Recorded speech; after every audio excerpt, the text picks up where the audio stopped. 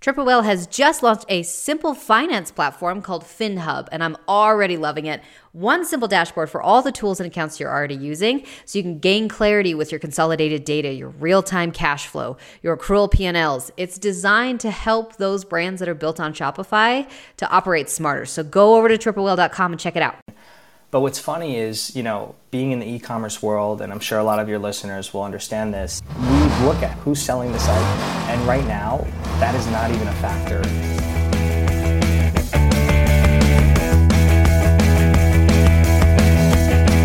Welcome back to Pitstop. Joining me is Harry Wolanski. He's a former Walmart e-commerce merchant.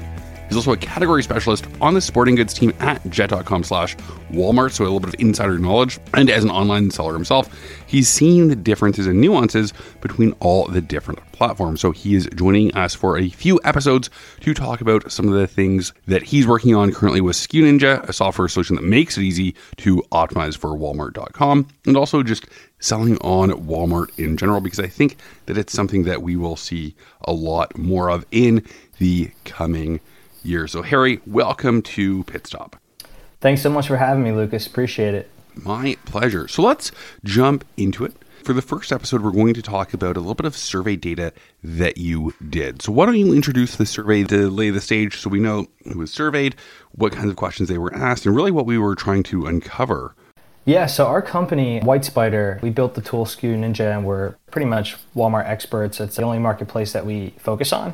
We sent out a survey to around 1,500 shoppers, to see who's made a purchase in the last 3 months and, why they were shopping on Walmart.com in the first place. Some of the results that came back were super interesting. As you can imagine, most people going to Walmart are looking for better pricing and deals. So that was the primary reason for, them choosing Walmart over going to, let's say, Costco or Amazon or Best Buy or something like that. The other options that came in number 2 is the pickup options and service. So Walmart's been doing a lot with Pickup Today. So if an item is store shared, you can order it online and then go pick it up in the store. So just 2 high-level reasons why people are shopping on Walmart right now. Getting that data right from the shoppers, just asking them why is super interesting. So I feel like we have a good understanding now of how people are interacting with Walmart.com, why they're going there in the first place, and what they're really looking for.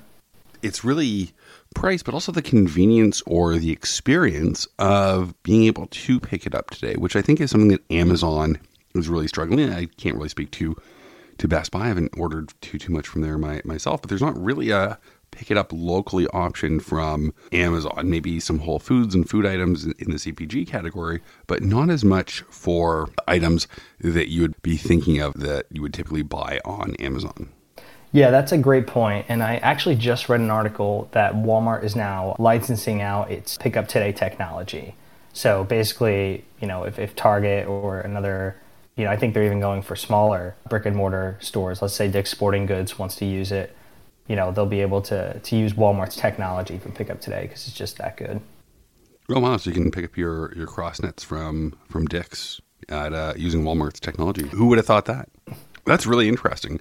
And it's amazing how they are really shifting customer expectations still and really keeping up with technology. Should we dive into the Twitter thread a little bit that we have? And I'll post the link in the description below if you want to follow along as well. Yeah, for sure. So Walmart e-commerce sales is forecasted at $64 billion. Sales were up 79% year over year in 2020. And their website is getting 400 million monthly US visits. So it's safe to say that pretty much everyone and their mother-in-law is going to Walmart.com in the States. Yeah, I think it's safe to say that. When I was at Walmart 3 years ago, it only represented about 3.5% of online retail. And this year it's going to have around 7%. Doubled its growth in the last 3 years. And it's been pretty cool to see the changes that Walmart's rolled out. They were definitely late to the e-commerce game. So really impressive that they're even able to have the number 2 spot right now. Yeah, I think that is just go to say their volume. And it's definitely something that you shouldn't sleep on. I mean, think about how many people just always check Walmart.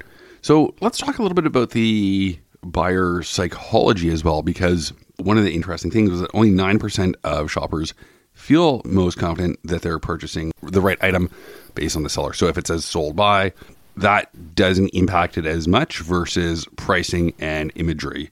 Right now, consumer confidence is totally centered around pricing and content, right? So images and product description. But what's funny is, being in the e-commerce world, and I'm sure a lot of your listeners will understand this, we look at who's selling this item. And right now, that is not even a factor contributing to, conversion on Walmart. So people really aren't clicking into sellers, looking at their, seller profile, if you will, and seller ratings. Whereas like someone like you and I'm sure if we're shopping on Amazon or Walmart, I want to know who's selling the product. So let's talk about ads and tags here if you want to lead the way on that, Harry. Yeah, so we kind of wanted to understand like how many people are actually seeing sponsored listings on Walmart and how does that affect their, behavior. When it comes to ads, 59% of shoppers said they sometimes notice products marked as sponsored, whereas 22% notice them always or often. And what's interesting is 46% of our respondents said that the sponsored tag makes them less likely to buy, compared to the 17% who become more likely. So really interesting there, I think, and this is another trend I think that's relatively new, is like people are noticing what products are advertised and maybe even becoming a little weary of it, right? Like so many people are talking about getting their items to their first page using ads. So like, is it a shortcut / do people feel like maybe this is not what I was intending to search for? So I'm just going to ignore these the top list of the products. And then what about the deals? Because I think Walmart is famous for their rollback, their 97-cent prices. So how impactful are these rollback tags and how could a seller get one? Super impactful. So, rollback tags, when those are on listings, 73% of respondents said they're more likely to buy a product when it's on rollback. In fact, when I was at Walmart, I basically controlled for the 1P world, all the items that were in the Walmart fulfillment centers, the Walmart stores, when we would run rollbacks, right? So I would work with the brands on the sporting goods side and say, hey, from, September through October, we're going to run a rollback. And most of the time we would have, a Walmart exclusive deal, right? So it would be a better price than you can get on Amazon or any other marketplace. But now it's a little tougher to get rollback flags. You'd have to work with, if you're a 3P seller, you'd have to work with they're called the SAMs, Strategic Account Managers, on the Walmart side. And if you're in the 1P network, you would work with your merchant. Walmart's done a good job of making this more of an official process, whereas they'll have, a deals month or new merch campaigns where you actually submit your items to be reviewed and accepted into their program. That's interesting. And it's funny that it's Sam's. That's either very well done branding or they got very lucky, need to take credit for it. Yeah, like shout out to Sam Walton. Great book, by the way, if you haven't read it. Oh yeah, totally read it. So the search is interesting on Walmart because Amazon people tend to search for like if I'm looking for a podcasting arm, I'll search for like desk mounted microphone arm. On Walmart, they tend to search for brand names. Yeah, so what's really interesting about that is it seems like Walmart shoppers know the brands they're looking for. So when it comes to like the actual site, like by a landslide, first thing people interact with is the search bar. So, we spent so much time at Walmart building out like these beautiful pages and like shop by department, sales this month, or rollbacks this month rather. And you realize that most people just go to the site and it's like Google, they just search in the search bar. But when they're searching, they will look for brand most of the time. So if they're looking for a basketball hoop, maybe they'll type in, Lifetime basketball hoop. What's interesting about this is that when people use branded names in their search, they very often actually click into different branded items. So I think this is a positive thing for the mom and pop shops, the smaller brands, the private label guys, who are hoping to get exposure on Walmart, because even though Walmart shoppers are searching with brand names, they're still clicking into, other items that are different brands. Perfect example for myself at a natural dog treat company called Treats Happen. And if somebody may have been searching for Milk-Bone or something, and then they realize that they want to give their dog something healthier, they could see my product and then click onto that. Exactly. So there's tons of, examples we can come up with like major household brand names. Like if someone's searching for Orville popcorn and then they see, Franklin's popcorn, they might click on that. Shout out Dave Strickland if you're listening. But yeah, 80% of shoppers said they sometimes click on a different brand than the one they originally searched, and 18% responded always or often. So super interesting there. That is really, really interesting. And then maybe we'll dive into that in the next episode. But I think that the last point here is really interesting because it is a differentiator that a lot of brands can get. ShipBob is a good friend, sponsor of the podcast, and I know that they offer very fast shipping, which is appropriate for the Walmart marketplace. And for the 385 respondents in the survey who didn't make a purchase on Walmart in the past 3 months, what was the reason for that? Yeah, so 48% said faster and simpler shipping was the main reason they shopped elsewhere. And I think when looking at that, we have faster/simpler, right? I would probably assume that it's more of the simpler aspect that gets people who are probably staying on Amazon most likely to transact there, right? Because it's just simple. It's convenient when you already have your Prime membership. You don't have to think about using a new site experience, right? So those might be the people who still, are totally in the Amazon ecosystem. They watch Prime TV. They enjoy all the benefits of Prime, and it's just simpler. And then the faster shipping, of course. There's still a lot of sellers on Walmart who, can't make 2-day, or they're not using WFS, Walmart Fulfilled Services, which is the equivalent of FBA for Walmart.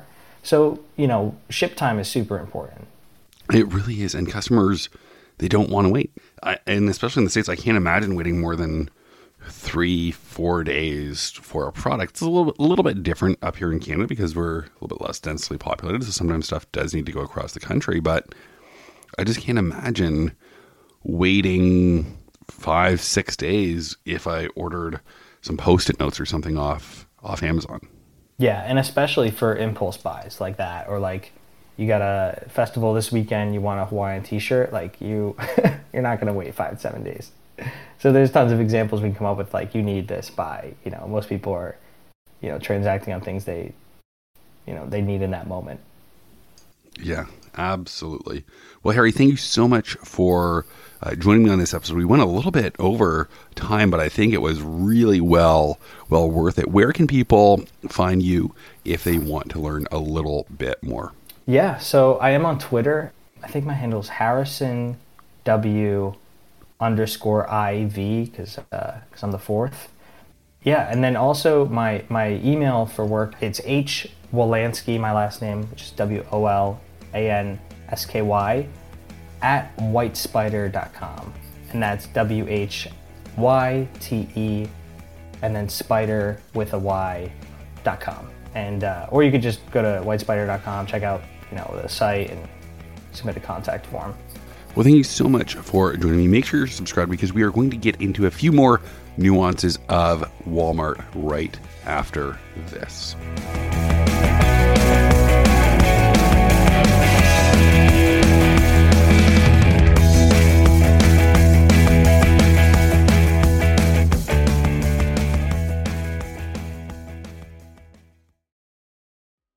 With 70,000 customers around the world and hundreds of 5-star reviews, it's no wonder why so many businesses choose OmniSend for their marketing automation. Here's a review from the Shopify App Store that I think said it better than I could have myself. Honestly, I don't think there's anything this app can't do when it comes to email automation marketing. I haven't been with them long, but it seems like whenever I try to do something a little bit more complex, OmniSend has the capability to do it. Their support is incredible. Thanks, Kara. I'm so happy that I chose this app over all the others. You won't be disappointed. Head to omnisend.com and see for yourself why so many brands love OmniSend.